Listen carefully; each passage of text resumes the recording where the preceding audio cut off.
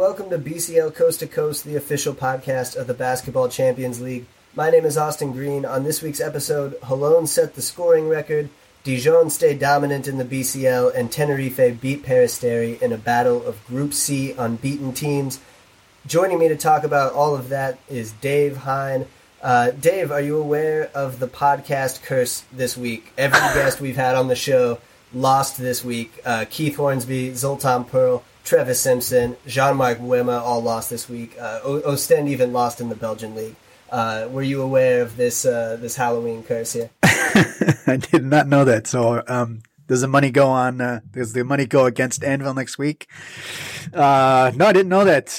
I guess maybe first month, and let's see if maybe the second month of games can change things. Welcome to November, and yeah, I didn't know that. So sorry to all those former guests on the show. I have a feeling that it's not us. It's not us. Hopefully not. Best of luck to Tony Wroten, who was our guest on this week's episode. Make sure you check that out. Coming up a little bit later in the show, Dave caught up with Tony, who is playing for Anwil this year. They picked up their first win of the season. They talked about that and much more, so stay tuned for Tony Wroten coming later in the show, and best of luck to him next week as he tries to break the BCL Coast to Coast podcast curse. Let's jump in, Dave, from a great Gameday 3 with the team of the week. Leading it off, Jamie Smith from Bandirma had 29 points to hand Burgos their first loss of the BCL season. RJ Hunter from Turk Telecom, he had 25 points on 7 of 8 shooting from the three-point line. Also had 5 assists as Turk Telecom beat Leet Cabelis. The MVP this week is James Felding from Hapoel Jerusalem, 25 points in a win over Rasta Vecta. Latavius Williams from Holon is on the team of the week with 18 points and 12 rebounds, 9 of 11 shooting from the field for Williams, and Miro Balan from Sassari, 23 points in a win over Ostend. Dave, did the team of the week committee get it right this week? Yeah, last week was really strange because usually, like I said last week, it seems like, maybe one guy here, but yeah, nobody really out there really caught my eye that, definitely needed to be on there. That was not included. So good job, BCL Team of the Week selection committee. Yeah, I think the Team of the Week looks good. My only complaint is I think Jamie Smith should have been the MVP this week from Bandirma. We'll talk about that game a little bit more later, but Smith was fantastic. 29 points and a clutch 3 as Bandirma got their first win. Burgos lost their first game of the season. But we'll talk about that coming up a little bit later. First, Group A. Dave, let's start with the highest scoring game in the history of the Basketball Champions League. 227 total points between Torun and Holon. Holon win on the road, 122-105. Some absolutely crazy stats in this game. Torun, the most points ever in a loss. They're also the only team to lose with 3 guys who scored at least 20 points. Holon, their 122 is the most points in competition history. That includes games that went to overtime. Dave, what were some of your thoughts on the highest scoring game in BCL history? I think more than anything else, the thing that you just said at the end, the 122 actually being the most points ever in a game. Even, we've had double overtime games, and that's still more than that. I think that's probably the thing that stuck out the most. I mean, wasn't there a 159, 158 NBA game? If I'm not mistaken, seeing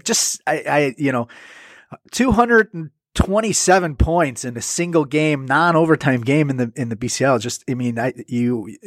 You kind of stumbled over saying that just because it's so almost absurd, but yeah, just absolutely crazy. I'm sure home fans, they might not have seen a victory for their team, but hey, seeing 227 points is it's special. They saw history. Who doesn't want to see a little bit of history? Absolutely. And speaking of a little more history, Chris Wright for Torun is now the first BCL player ever with 3 straight games of double-doubles from points and assists, and also the first BCL player with 3 double-doubles in the first 3 games that he played in the competition. So some cool history there for Chris Wright. Unfortunately, Tarun got the loss, so he's probably not too happy about that. Elsewhere in this group, Strasbourg beat Manresa 81-63. Dave, Strasbourg were number 23 in Igor Jerkovic's power rankings this week on Champions League.basketball. That was because they are 1-5 in the French league. Is it panic time for Strasbourg, or do you think this win over Manresa is a little more telling about how good this team is? I'm not selling my Strasbourg stock just yet. They beat a Manresa team that, they also, don't look really that strong record-wise in their league. But, Manresa, they beat Unicaja and Real Madrid. But looking at Strasbourg, the record looks really bad at 1-5, but they've lost to both undefeated teams in the French league. And they lost at Bourges, who are 5-1. They lost at Monaco, who are 4-1, and they lost against Cholet, who are 4-2. So, five of the top teams in the French league they've lost to. And the one team that they did beat, who they should have beaten, they beat the last place team at their place on the road by 31. So, it's a team, that in two of those French league games were on the road. They lost to Asvel only by 1 point. So it's a team that's still really a totally new team with all the younger guys compared to last year, are still trying to find its way in the French league, playing the top teams. So I'm not selling my Strasbourg stock just yet. All right, Jere Grant and Gabe York both with 17 in that game for Strasbourg. Frankie Ferrari, by the way, is back for Manresa. Best name in the competition. Yeah. He missed the first couple weeks of the season with a broken wrist, but he's back for Manresa, so watch out for Ferrari. Elsewhere in Group A, Turk Telekom beat Lit Kabelis 91-77 in a very weird game, and Sassari beat Ostend 90-81. Dave, any thoughts on those other two games? Yeah, just watching that, I really wanted to go back and see a team. Lit Kabelis were actually down by 26 in this game, but they were down by 14 in the fourth, tied it, and then lost by 14. Not an easy thing to do, but you have to look at, and tip your hat to Turk Telekom for first of all giving up an entire 26-point lead and then a 14-point lead in the fourth quarter. And then just turning around and going on a 16-2 run on the road, in Lithuania to get the road victory. Smith attacks the mismatch, gets the two. Here's Smith, throws up a prayer. Oh, the prayer's answered. All right, moving on to Group B. I want to start this one off, Dave, with Tech Sweet Bandirma beating San Pablo Burgos 84-81. We're both very high on this Burgos team. We think they're Final Four contenders. Bandirma handed them their first loss of the BCL season. I mentioned Jamie Smith at the top of the show on the Team of the Week with 29 points. He was unstoppable throughout the game. He was getting to the rim whenever he wanted, had some beautiful little spin move, fadeaway jumpers from the mid-range, and then some dagger threes late in the fourth quarter to put the game away. Outside of Smith, I was really impressed with this Bandirma team. They won the game with just great energy and hustle. And if you look at the box score, the rebounding battle, both teams had 38 rebounds, but it seemed like Bandirma just got every 50-50 ball. They were aggressive, attacking the rim.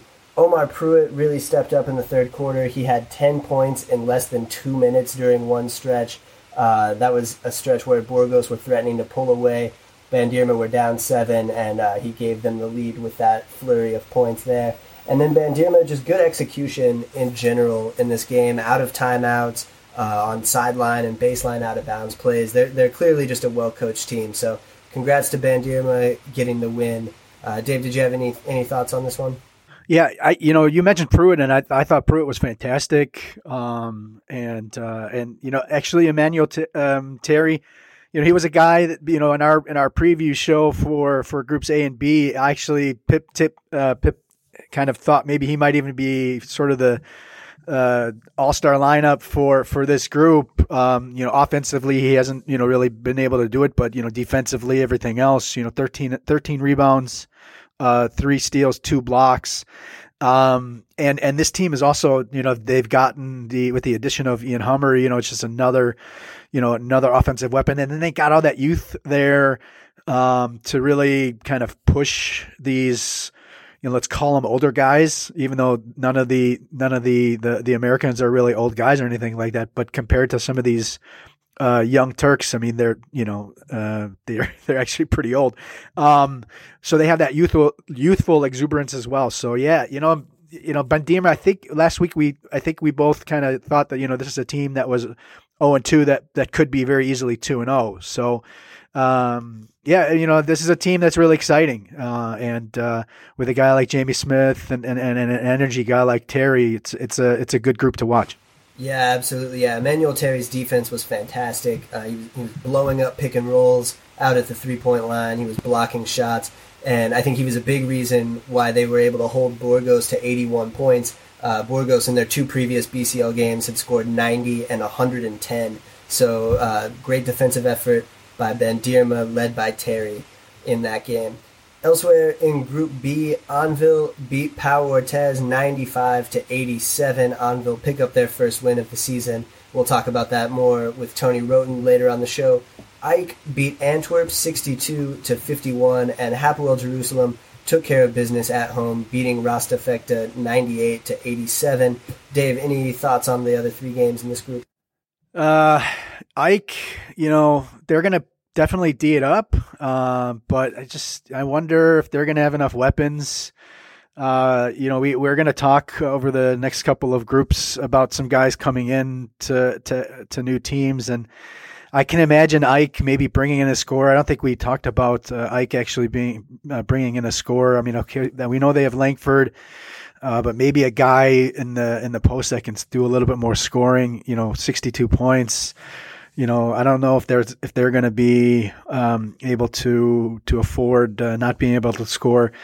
In the Jerusalem Fechter game, we've talked all year about about Fechter and their 3-point shooting. The 33 3-pointers made was a record in the BCL game, and Fechter 17 was the tops this year. So Fechter lost on the road in Jerusalem, but it's a tough atmosphere. It's a young team that's still kind of developing and finding itself, and so a good result for them. Yeah, absolutely. Yeah, this is a really cool Rostafekta team. I would definitely recommend checking them out whenever they play. They're fun to watch. Over to Group C. Let's start it off, Dave, with Tenerife beating Peristeri 72-68. This was actually Peristeri's first loss in all competitions this season. They came into the week ranked number 5 in Igor Jerkovic's power rankings for the week. Tenerife were number 6, but it's Tenerife who get the win 72-68 in this one. Dave, remember a couple weeks ago when I said Antwerp have the best jerseys in the competition, the black ones with the yellow? Are you changing up now? Hey, Manresa's not too bad either. Manresa's not too bad either. But go ahead. Go for it. Yeah, no, I'm going the opposite way. I think Tenerife have the worst. The yellow with the white numbers, you can't read the numbers. It's a nightmare. But anyway, aside from the jerseys, this was a pretty ugly game overall.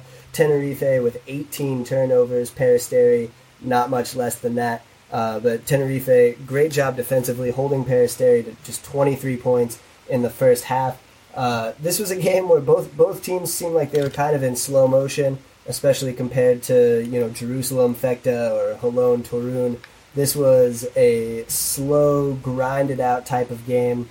It looked like both teams were jet lagged, which is definitely possible given the long trip over to Tenerife, especially in Peristeri's case, the trip from Greece over to the island there.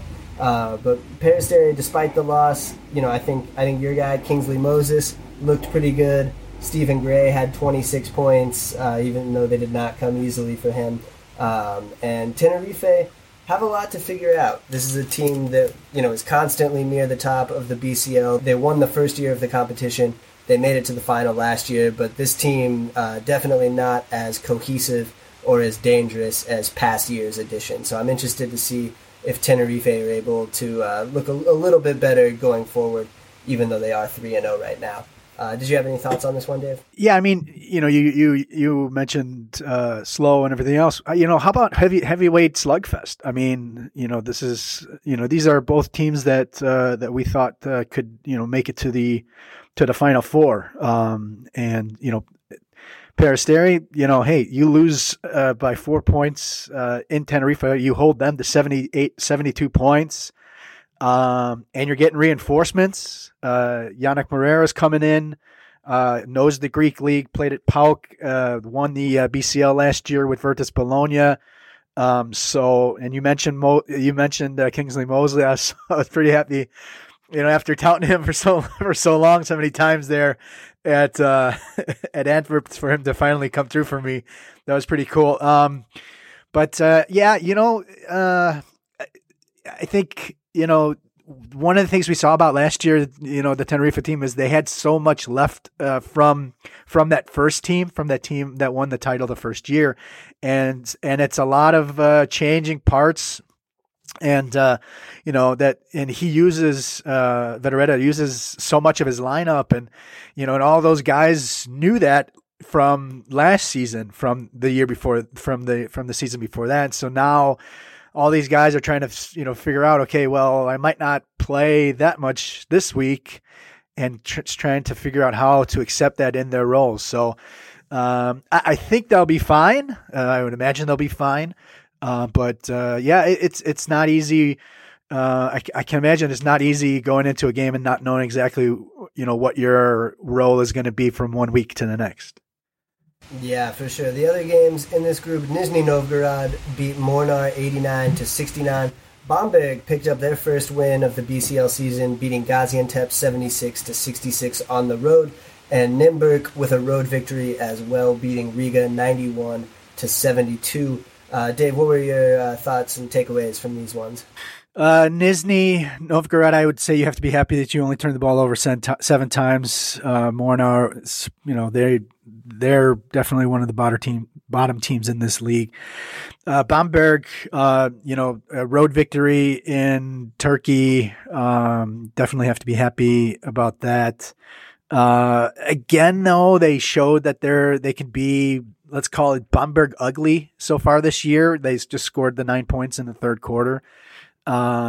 Jason Rich, just 7 of 15 so far in his first game with them, and they're adding another piece as well with Ivan Bua coming over. He obviously played with Besiktas last year, so that'll be another weapon for them. One thing I looked at, actually I don't know how many shots right now, but Paris Lee really hasn't. He led the team in scoring with 13, but really didn't, take the initiative. Let's say, take the shooting initiative. Let's say, he's really working hard to get everybody involved, and I just wonder maybe sometimes he's going to need to take a little bit more of the scoring initiative. It's maybe something to watch over the next few weeks. This man's having a hot streak as well. Holston. Another three in a row. David Holston, third 3 in a row. Moving on to Group D, let's start it off with Dijon. They are the only team in this group that is still undefeated at 3-0. They beat Brindisi 95-79. Dijon is now 3-0 in the BCL, with all of their wins coming by at least 14 points. They did it this week without Rashid Suleiman, who was the leading scorer for the team in the first 2 BCL games. This was an interesting game, Dave. Brindisi jumped out to a 14-4 lead. Adrian Banks hit consecutive threes early, and we know how dangerous Banks can be. He was the round 2 MVP after he exploded. But Dijon, credit to their head coach. He called timeout. He yelled at them to get back on defense in transition to close out on Banks. That resulted in an 8-0 run for Dijon, and then they were more or less in control from there. The key for them was in the third quarter. David Holston absolutely caught fire. We've talked about Holston before. We both love watching him. He's, 5'6", 5'7", smallest player in the competition for sure. He hit 4 3-pointers in the third quarter alone, finished with 17 points and 9 assists. And Brindisi, 21 turnovers in this game.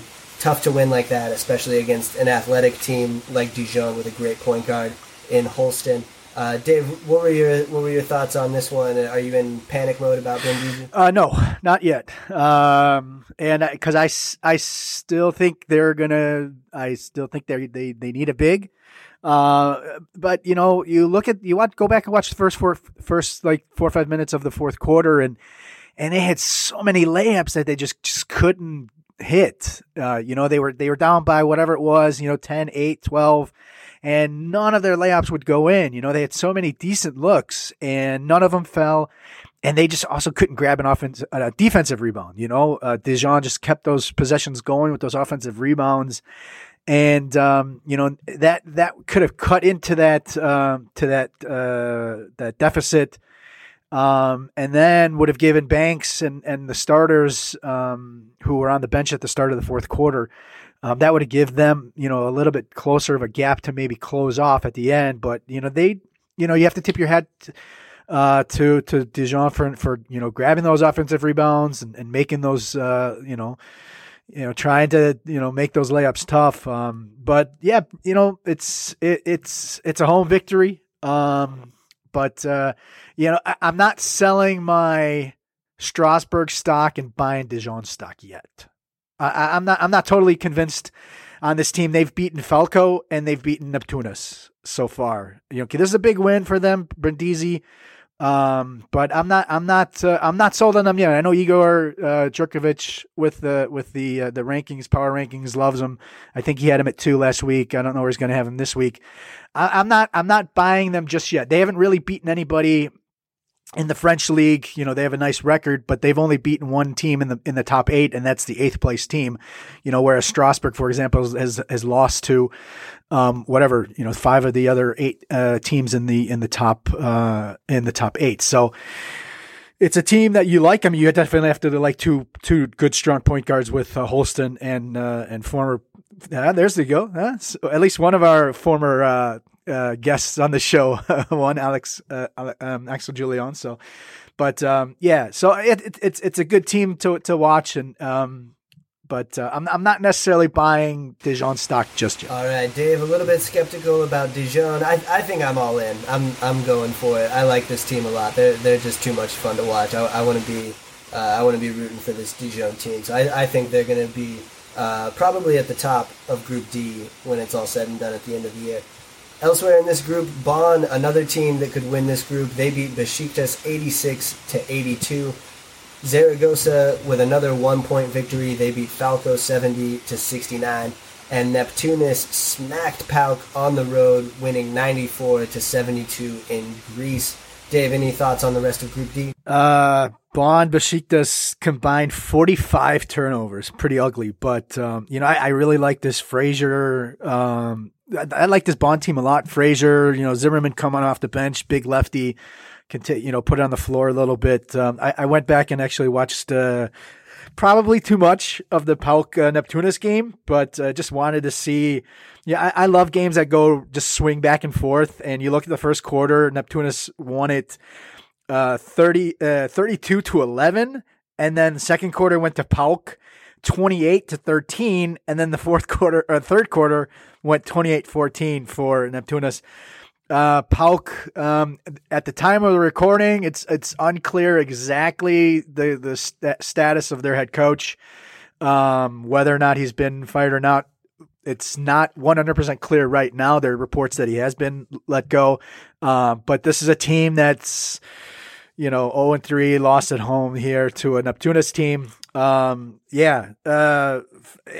Falco, man, Sympathy almost had this game. I mean, Pearl twice in the final 23 seconds actually gave them the lead. And the steal by DJ the steal by DJ Seeley at the buzzer that Curry couldn't get the shot off was pretty impressive to watch. Go back and watch the Zaragoza Falco game because it was pretty fun. All right, it's time for Overtime. 5 topics from around the league. First up is the team that you were most wrong about before the season, either positive or negative. I'll go first with this one. I'll go on the positive side. Rostafekta have been a lot more impressive than I was expecting. It's a young team with not much experience. Also, just a young club in general without much of a history in Europe. I was expecting them to struggle a little bit this season. Instead, they've come out with 2 double-digit victories, beating Anwil by 13, beating Pau Orthez by 15. And they lost to Hapoel Jerusalem in Israel, but everyone loses to Jerusalem in Israel. They, were still able to put up a bunch of points in that game. I think their offense is going to be a really big problem for teams throughout the season. The way they shoot the 3-ball, attack the rim with those athletes. And coming up next on the schedule, they've got Antwerp and then Bandirma. If they win, if they win those 2 games, they're looking at 4-1 going into the tougher stretch of their schedule with AEK and Burgos. I think we could potentially be looking at this Rasta team as like a 4th seed playoff team coming out of this group. They've shown that they can take care of business against some of the lower level teams in the group. So if they beat Antwerp and Bandirma, who are kind of on that tier with them, then they could be pretty dangerous this year, I think. Who are you most wrong about, Dave? I actually initially picked Fecht, but I let you go first, and I did have another team ready, and it's Dijon. I know we just said I'm not buying their stock yet, and but I looked back at my rankings and I had them 7th. To finish 7th in the group, ahead of only Falco, so behind Neptunus and Pauk. So I would say I'm pretty wrong so far about Dijon. You look at Holston and Julian. They're averaging 15 assists a game and 4 steals. So. Yeah, Dijon fans. Hey man, you have to accept and also mention when you're wrong, so that you can also go and say, yeah, I was right about them. But yeah, Dijon so far, again, like I said, I'm not buying them, to be Final Four yet, but they're definitely not the 7th place team in Group D. All right, next up is the surprise player so far, either good or bad. I'll let you go first on this one, Dave, since I stole Fekta from you. That's okay. I'm going to go with Jamel Hagens with Gaziantep. This is a team that's 0-3, but, it's been a team. I think you talked about it last week, said this is a really fun team, and if they bring in Rich, it could be exciting. Now they're bringing in Bua as well. 6'9" center, real athletic, does a lot of, really great defense, and offensively can do some things as well. He's a guy that, really hasn't, this is kind of he's been around a little bit, was at Rouen and Colossus and Ares and then was at, Omana Ryer Venezia in 17-18, and then played for 2 lower level teams in Turkey, and now really getting a chance to shine. He's averaging 12.7 points a game, shooting 63%, 8.3 rebounds, 2 steals, and 1.3 blocks. So it's a guy I really didn't know very very well. It's hard to really, the game is so big in Europe and it's hard to know everybody. But this is a guy that was absolutely 0 on my radar. So Jamel Hagens over in Gaziantep. Who'd you got? Yeah, I went with Daryl Willis from Nizhny Novgorod. He's actually listed on the BCO website as Darylin Willis, and then Daryl everywhere else I've seen it. I'm not sure which he prefers. But regardless, he's been really good. 17 points per game in the competition. That's tied for 14th. Also 9 rebounds per game. That's good for 6th. He's another young guy, 23 years old. He played in Cyprus last year for his rookie season and had a great year in Cyprus. Won the championship there and was the Cup MVP. But I didn't really know anything about Willis. Like you were saying with Hagens, one of those guys who just kind of flew under the radar for me. But he's been great for Nizhny, and that's a Nizhny team that, they lost Kendrick Perry, who was by far their best player last year. We knew, they needed some other people to kind of step up this year and fill that void.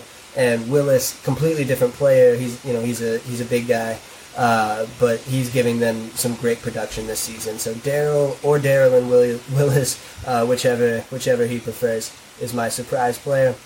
Next up, the 3-0 team that will lose first this season. Just as a reminder, the 3-0 teams right now: Turk Telekom, Hapoel Jerusalem, Nürnberg, Tenerife, and Dijon. Dave, you want to go first? Okay. Some people might say this is an upset, but I'm not actually. I don't know. I don't think I'm gonna call it an upset. I'm gonna say Tenerife. Tenerife are gonna lose at Nürnberg. This is a Nürnberg team that we really like. It's in Czech Republic. Tenerife just showed that they. That there's questions there. I really like this Nürnberg team, and I think they're gonna grab the home victory over Tenerife. So, who do you got? Yeah, I actually said the same thing. I think Nürnberg over Tenerife at home next week is a good call. Tenerife were very sloppy in this game against Peristeri offensively. If they do that again on the road at Nürnberg, they're going to get punished. Jaromir Boacik and Hayden Dalton and all the great players on that Nürnberg team. I think they'll take down Tenerife next week. So I agree with you there. And I would say the other good choice might be Turk Telekom, where they go to Manresa. Like we said, Manresa has beaten Unicaja and Real Madrid. So Turk Telekom going on the road to Manresa would probably be the other. If I would have given you the first choice and you had taken that's probably where I would have gone next.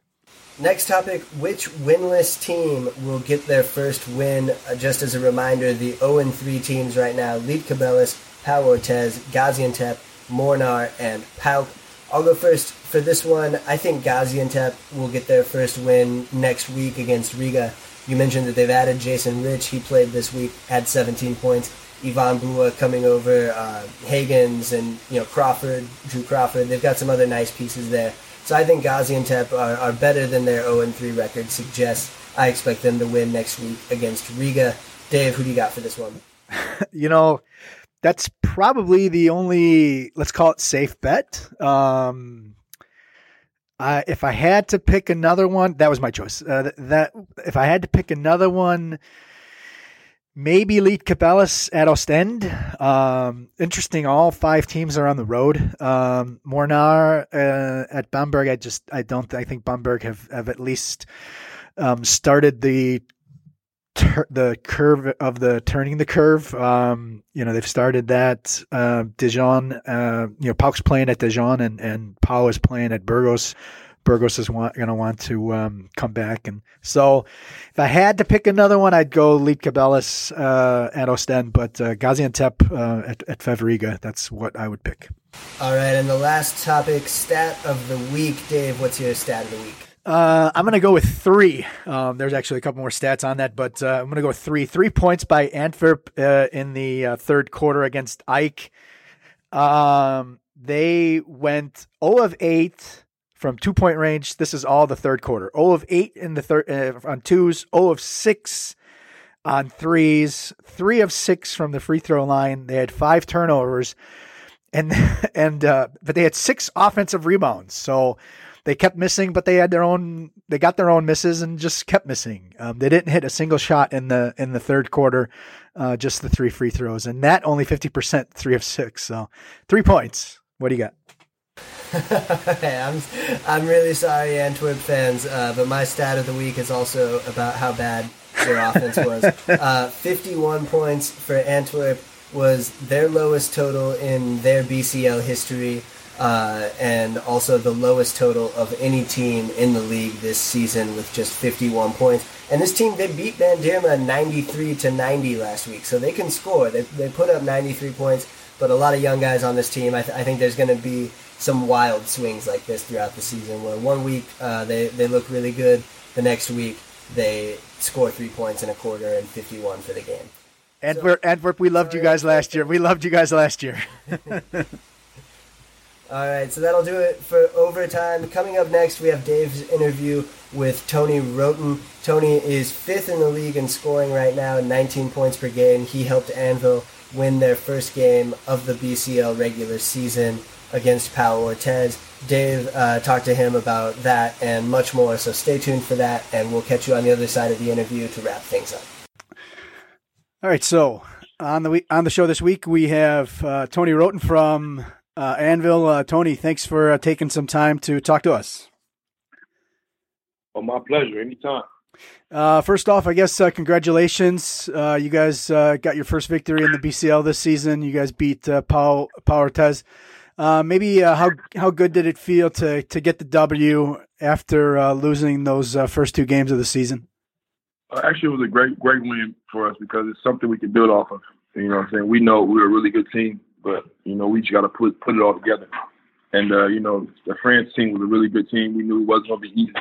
And we know that's how Champions League is. There's going to be no easy games, no off nights. So you got to bring it every night. And for us to get that win, I feel like it's going to help us into the future and, and we just get the better basketball. Anvil's first 2 losses were on the road. And this is a pretty tough group B, with some pretty big teams. Maybe how important was it to defend home court? Obviously to advance, you're going to have to win as many of those home games and then maybe steal a couple of road games here and there. Maybe just talk about the importance of defending the home fortress, if you will. You always got to take care of your home court, always. And our fans out here, it's unbelievable. I still believe we have one of the best fan bases in all of Europe. How passionate they are. Like we had our first game in Germany, we had 100 fans there. That just shows you how passionate our fans are. And like you said, it's one of, if not the hardest group. So, we don't have no easy games. So we definitely got to take care of home court. And because, it's going to be even harder on away games and the teams in our group. So we know how important each and every single game is, especially at home. Obviously, this is a building experience, this whole journey, if you will. Maybe going out on the road and talking about long road trips, as sort of a character and binding experience. Maybe just how important. Maybe what are some of the things that you guys learned from those first 2 road losses that helped you get the home win? It's just 10 times harder. And then when you're traveling, your travel days, those are usually the days you practice.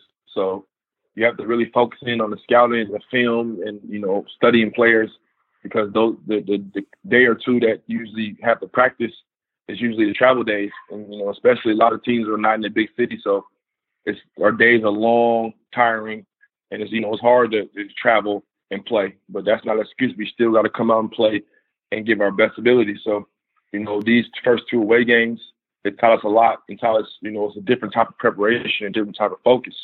So with that being said, coming into our next game, which is a big one against Jerusalem, we just got to focus, respect our opponents, and lock in when it's time to lock in. Against Pau, you had 23 points, 9 of 11 shots, 4 assists, 2 steals. Maybe just talk about what was really working for you. Actually, my teammates. My teammates playing team basketball. My teammates setting good screens. My teammates, telling me, to keep being aggressive and playing as a team. That's when when you win, everyone's happy. And we know how bad them 2 losses felt. So for us, it was really knowing how talented and how good we are capable of being, and then, I feel like our last game, we showed glimpses of putting it all together. And for us to be able to play good basketball and get the win, it just shows us moving forward. We just got to keep building off this. We'll come back to the team in a little bit. Maybe just go to you a little bit. You come from a real athletic family. Your dad was in the NFL, American football. Your mom was a college track star, and you actually played 3 sports at a high level: baseball, football, and basketball. What kind of led you to choose basketball over the other 2 sports? I actually played 4 sports. I ran track as well. Oh, there you go. But It was just basketball and football were my two main sports. And then as you kind of get older, you kind of, organically fall into the sport that, you're usually the best at, or you usually, you have the most love for. And then my thing, I love football. But, my pops, he was more to be leaning towards basketball. And I knew I was gifted at the basketball. So, as years kind of went on, I kind of just drifted in the basketball, year by year. I just cut the sports down, stopped playing baseball first, and I played track, football and basketball all the way through high school. And then, as I got older, I just stuck with basketball, and then, blessed with God-given talent, I made the right decision. A lot of kids nowadays, specialize in one sport and really focus on that year round. You just mentioned you actually had 4, which is actually a lot, even, but do you think it was helpful that you played multiple sports, and do you think that people, should still try to do that nowadays? Yeah, most definitely. You know what I'm saying? And, at the end of the day, it's great, especially as younger as a kid, you know what I'm saying? And it's more about having fun when you're young and playing a lot of sports and playing different sports. You kind of, meet new friends, you kind of figure out organically, what you're going to be better at, because a lot of kids, they want to play this sport or want to play that sport, but their God's gifted talents in different sports, so it's just more like playing all sports and having fun and not just cutting yourself short to only playing one, you know what I mean? So at the end of the day, I feel like as young, you definitely play as many sports as you can. And I feel like, naturally, you'll kind of, as you grow, you'll kind of see what you're the best at. Do you think there's a time when that final decision, let's call it that, or when that comes in? I feel like everybody's different. You know what I'm saying? Everyone is different when, figuring out what's going to be your sport. Like for me personally, as I got older, basketball, naturally the thing I was best at, and I just didn't force it. As I was playing, in the results, I knew I was, my thing was basketball. You know what I mean? And it just depends. Everyone's different. Some people figure it out at a young age, and some people wait all the way into high school. So it all depends, and that's why I just feel like playing multiple sports, can only help you. Yeah. Both your parents went to University of Washington, and so did your cousin Nate Robinson, who obviously a lot of basketball fans would recognize. Was it a pretty easy decision for you to go there when it was time to choose a school?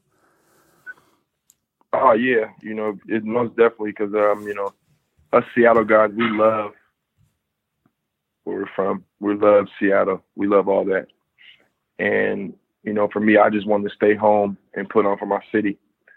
And, I could have went to any college in the country, but, even though I was showing a lot of places love, I knew at the end of the day, I knew in my heart that I wanted to be home and play for my own city. You're from Seattle, and obviously Seattle is a great basketball city. We always like to ask people, our interviewees, what it was like growing up there.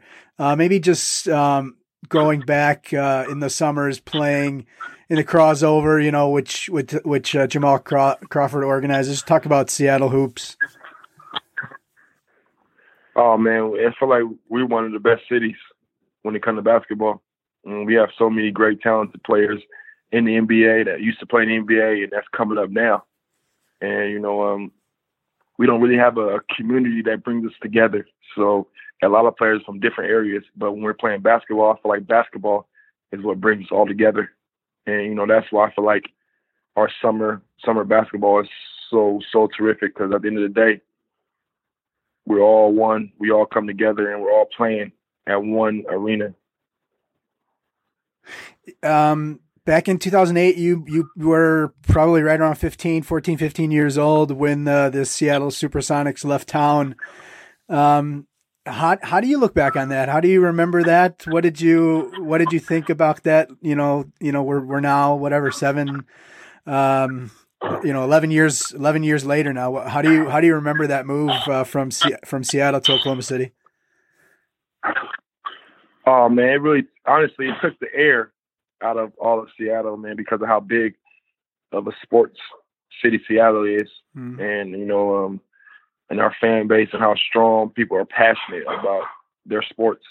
Seahawks and stuff like that. So, especially the players we had, and I honestly believe if Seattle would have stayed, if we would have kept our team, I feel like we would have kept James Harden, Russell Westbrook, and KD. That's just how big of a fan base we are, and how big of our fan base are. I feel like we're definitely going to get a team back in the future. Yeah, and Seattle's a great city, so I mean, you can attract players there. Obviously Oklahoma City has always had, issues maybe trying to bring in guys other locations as well. But Seattle's a great city, so it's not like somebody's going to say, "Oh no, I don't want to go to Seattle." Yeah, you know what I'm saying. I have never heard nobody say that. And then if you go back and watch KD and Kevin Durant and see his interviews, he still talks about how much he loves Seattle, and he still comes back to Seattle. He just recently opened up his own outdoor court in Seattle. Oh, wow. So, it just shows, how much people love and care about Seattle. And I feel like that's going to definitely help us get back. Back in 2013, you became the first player in NBA history to have a triple-double in their first career start. 18 points, 11 rebounds, 11 assists, 10 rebounds against Houston. What do you remember about that night? Oh man, it was just a very special night.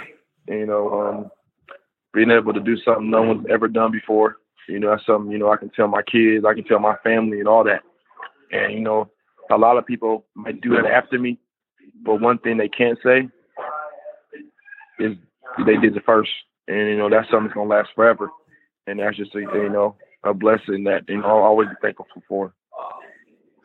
After a few years in the NBA and the G League, obviously battling injuries and whatnot, you decided to come to Europe. Maybe what was the biggest adjustment from U.S. to Estonia?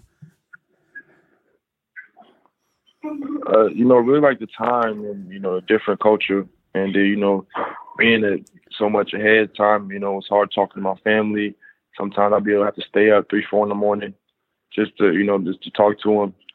And, just a big culture shock, just being away from stuff that you're not used to and things that makes you comfortable, just being able to, you have to step out of your comfort zone. And I feel like that was the biggest difference. I saw that you took a long time for you to kind of, let's say, come to grips with it, that you didn't even like going anywhere by yourself at all, hated flying. Maybe what was the final factor to maybe get you to the point where you kind of said, let's say, accepted it, this is what, it's happened for a reason, and now I want to get the best out of it. Talking to my friends and family, what I'm saying? And one of my close friends, he's always telling me everybody's path is different, you know what I mean? And that's when I really just accepted it, stop complaining and just bought into everything. And once I bought in and stop counting the days down and just start making the days count, that's when everything started to fall into place and I started to play better. And then, I was genuinely starting to become happy. Yeah, and I think one of your first games was when you actually set the record in the Estonian Latvian League with Kalev with 22 assists. How does somebody even get 22 assists? Just being unselfish and then having great teammates, really. Mm-hmm. You know what I'm saying? And I didn't even realize it, at halftime when they told me I had 14 assists, that's when I really started pressing because I just feel like I had like 6, 7 assists or really. But, it was just one of them nights where my teammates was knocking down all kind of shots and, just getting everybody involved. And I didn't even know I set a record until after the game. One of my teammates said, I had the most assists ever in that league. So it's just an honor, another accolade I can, add to the list. if I'm not mistaken, you also won the Estonian League Championship. Maybe just what did that mean for you to get that? I mean, when you accomplish anything and when you accomplish a championship in any league, it's a blessing. And, for us to be able to win a championship, that's something that's great. And that just shows the type of teammates we have had. And we all bought in and all came together and was able to lift the trophy. And now you're with Anwil, actually the Polish champions. Maybe, you were able to see a little bit of let's say, North and Eastern Europe. What are your first impressions of Poland? Oh, man, just the community and the fans, they brought me in like I was one of their own, and they helped me, transition very well, and ever since I first came here, it just helped me tremendously and helped me a lot. And then it made my transition that much easier. And not to mention, how crazy the fans are, it's just something that I cherish and, I love being here. We asked some of our Basketball Champions League fans for questions on social media. Here are a couple that came in for you. Marine Dating 5 asked, top 4, top 8, top 16. What is a minimum target for Anwil this season in the BCL? Man, top 1, man. We not, we want to aim high. We want to win it all. And I just feel like if you're on a team and your goal is not to win the whole thing, championship, I just feel like you're in the wrong business. And, with that said, it's going to be extremely tough. But we want to win the entire Champions League, and take it one game at a time, because we have a great coach, a great team, and we just need to put it together and continue to work hard at practice. At the end of the day, our goal is to be successful. And, we want to win it all, not just be satisfied or not just be okay. Oh, we made it out the group, or we upset a couple teams, so we're good. Nah, we want to push the limit and continue to reach our goals. And once we reach our goals, add new goals. So, I just feel like winning the championship is our goal.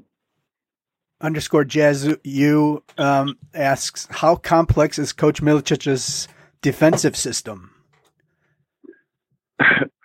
Actually, at the beginning, when I first got here, it was extremely complex and extremely difficult for me because, just things I'm used to, NBA defense, and his defensive schemes is just a lot different.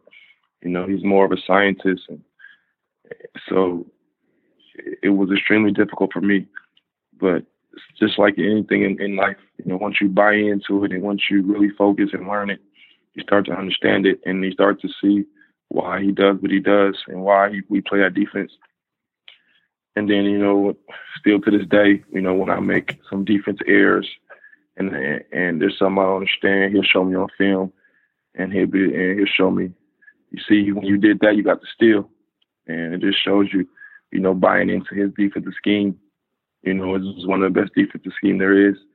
And it's not like your normal defensive scheme, so it's obviously going to be difficult. But, as days go on and every day in practice, it becomes easier and easier. Stockvivs asks, what do you think about Anwil? I love Anwil, man. I always talk about the fans and how great they are, and they help us win so many games. So I have great teammates, great coaching staff, great guys in the front office, and then you combine that with the best fans in Europe, man. It just motivates you to, pay them back with wins. Zuzia.Novak asks, what's your favorite film? As we kind of move away from basketball for a little. My favorite movie is two. My favorite movie is Step Brothers and Life. Okay. I've seen that you're kind of a sneakerhead. Maybe how's your kicks game developed, let's say, especially now being over here in Europe? It continued to grow, because they have a lot of kicks that they might not have in the States, or might get them before, the States get them. So they're always continuing to grow, and I'm always searching and looking for new shoes and exclusive shoes. So my shoes are definitely growing, especially being out here. not a lot, not, you know what I'm saying, there's a lot of downtime. So when I do have downtime, I'm looking at new shoes. What makes you decide to buy a new pair of shoes? Man, it's a lot of different things, man. A lot of things that go into it. You know, I'm really big into fashion. So, you know, that's another thing. And also, I'm very superstitious when it comes to basketball because I feel like if you look good, you know, it's going to help you play good. So, you know, there's a lot of different factors in that, but those are the two main ones. As someone who's not a sneakerhead, but has actually talked to seemingly more and more people who are, I'm trying to understand them more and more. How many, let's say what percentage, not how many, but let's say what percentage roughly of your shoe collection have you never worn? It depends, you know, because some shoes I get 2 pair of shoes because I know I'm going to play in them. I see. Okay. And, you know, wear them, you know, casually. So it varies, but I feel like 50% of my shoes I haven't worn yet. Okay. I'm just trying to, and do you think that's, how would you explain to someone such as myself, who's not a sneakerhead, who might hear that and think, you know, you have a pair of shoes that you've never worn. How would you explain that? It's got to be the right time, man. You can't, you know what I'm saying? I see. Okay. You know, So it's not that it's not that you plan on never wearing them. It's just that you haven't worn them yet. Yeah. You know, but some, you know, there's some shoes that you get that are like, you know, like trophies. You know what I mean? Like some shoes that are exclusive shoes that you might not touch, you know what I'm saying? You might just have it just to have it in your repertoire, just to have it in your closet, you know what I'm saying? But for me, it's like, it's got to be the right time, the right moment, you know what I'm saying, the right things. And, you know, it can't just be like, oh, I'm about to wake up and just put these shoes on. You know, there's always a reason and there's always something behind it, why I got these shoes on today or why I'm wearing these shoes in the game. What's your biggest prize, shoes-wise? Shoes-wise, when I was playing for Philadelphia, I had a fan customize me some Jordan 10s, you know, with the, you know, Sixers logo. And those shoes I will never forget because, you know, it was some shoes that are customized, a personal edition for myself, which no one had. So like it was a one-of-one. So, you know, that's the most pride. That's something that will always be with me in the shoes that I'll always have. You've actually mentioned them a couple times, and I wanted to come back for one just question on the Anvil fans. You actually posted on social media back in September that Anvil have the best fans you've ever played for. What makes them so great? Because we've heard about that last year when we talked to Lachinsky. I mean, just talk about what makes these Anvil fans so great. How passionate they are and how, you know, crazy they are in a great way. You know what I'm saying? I was explaining the difference between NBA fans and fans out here. It's just like, you know, back in, you know, the NBA, you know, during like timeouts or during, you know, that's usually like their downtime, and that's usually when they're not, you know, really clapping or cheering. But, you know, Anvil, it's nonstop. You know, sometimes I can't even hear myself. You know, I have to really, really get close to my teammate to tell them, you know, what play it is, this and that. And then, you know, you can't bring no instruments and no drums and no whistles in the NBA game. You know what I'm saying? So, you know, in Anvil, pretty much everybody has one of, you know, some kind of instrument or some kind of something they swinging, and just insane, man. And just that's, you know, that just helps us and motivates us to pay them back, you know, by, you know, getting wins. Matching their effort, right? Exactly. Yeah. If you look at the group of guards and wings that you guys have put together, you, Ricky, Chase, Christo, that's a pretty dangerous unit. Maybe how good do you think this team can be? I feel like we're capable of being special, you know, because like you said, we have a great backcourt, you know, not to mention a very good team. And, you know, coach putting this team together, you know, it was a very special group. And we're still learning. We're still getting better at playing with each other. And I just feel like once it clicks, you know, it's going to be very special. Next week, you guys play at Hapoel Jerusalem. You have a matchup with MVP, this week's MVP, James Feldein. How excited are you for that matchup? I'm excited for every matchup. You know what I'm saying? Ain't nothing more special than that team, than any team. So I'm excited, just like I was when we played against a France team. You know, we know, you know, Jerusalem's a good team, and, you know, historically they've always been a good team. And, you know, they have some good players on the team, but, you know, it's going to be tough playing in, you know, in a hostile environment like that. But we're ready. We're looking forward to it. Last question. You know, you said if you're not going to play to win the title, then there's no reason for you to be playing at all. You're not going to obviously win it tomorrow, you know, this week, whatever, next week. But maybe, you know, what this team needs to do, you know, let's say starting next week, to get towards that goal that you guys need to, you know, not just the old, you know, we have to improve game by game, but what are some of the things that are sort of the next things in line for you guys to do to reach that group that you think is could be really special? Oh man, like you said, you know, we have a really strong group, you know, if not one of the toughest. And we know this win for us back home is big for us, and I just feel like we can build off this. You know, we know Jerusalem's a really good team. You know, they had a big win the other night. You know, and we just need to continue to build and worry about Anwil. You know, because once we do that, don't worry about what else the outside was going on. You know, I feel like everything will take care of itself. At the end of the day, you know what we're capable of, and you know it's not going to be easy, but I feel like it's a very capable, very, very winnable game for us. All right, fantastic. Tony Wroten, thanks for coming on the show. Good luck over the course of the season, both domestically in Poland and the rest of the Basketball Champions League. Thanks for taking some time out for the Coast to Coast podcast. Appreciate it. Thank you.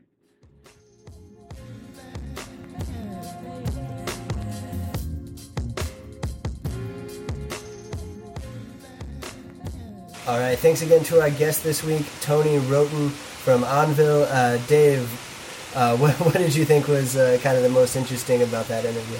Yeah, you know, I mean, as a guy who really, you know, I mean, I have no clue about the sneaker world. I'm cheap sneakers, and that's just, you know.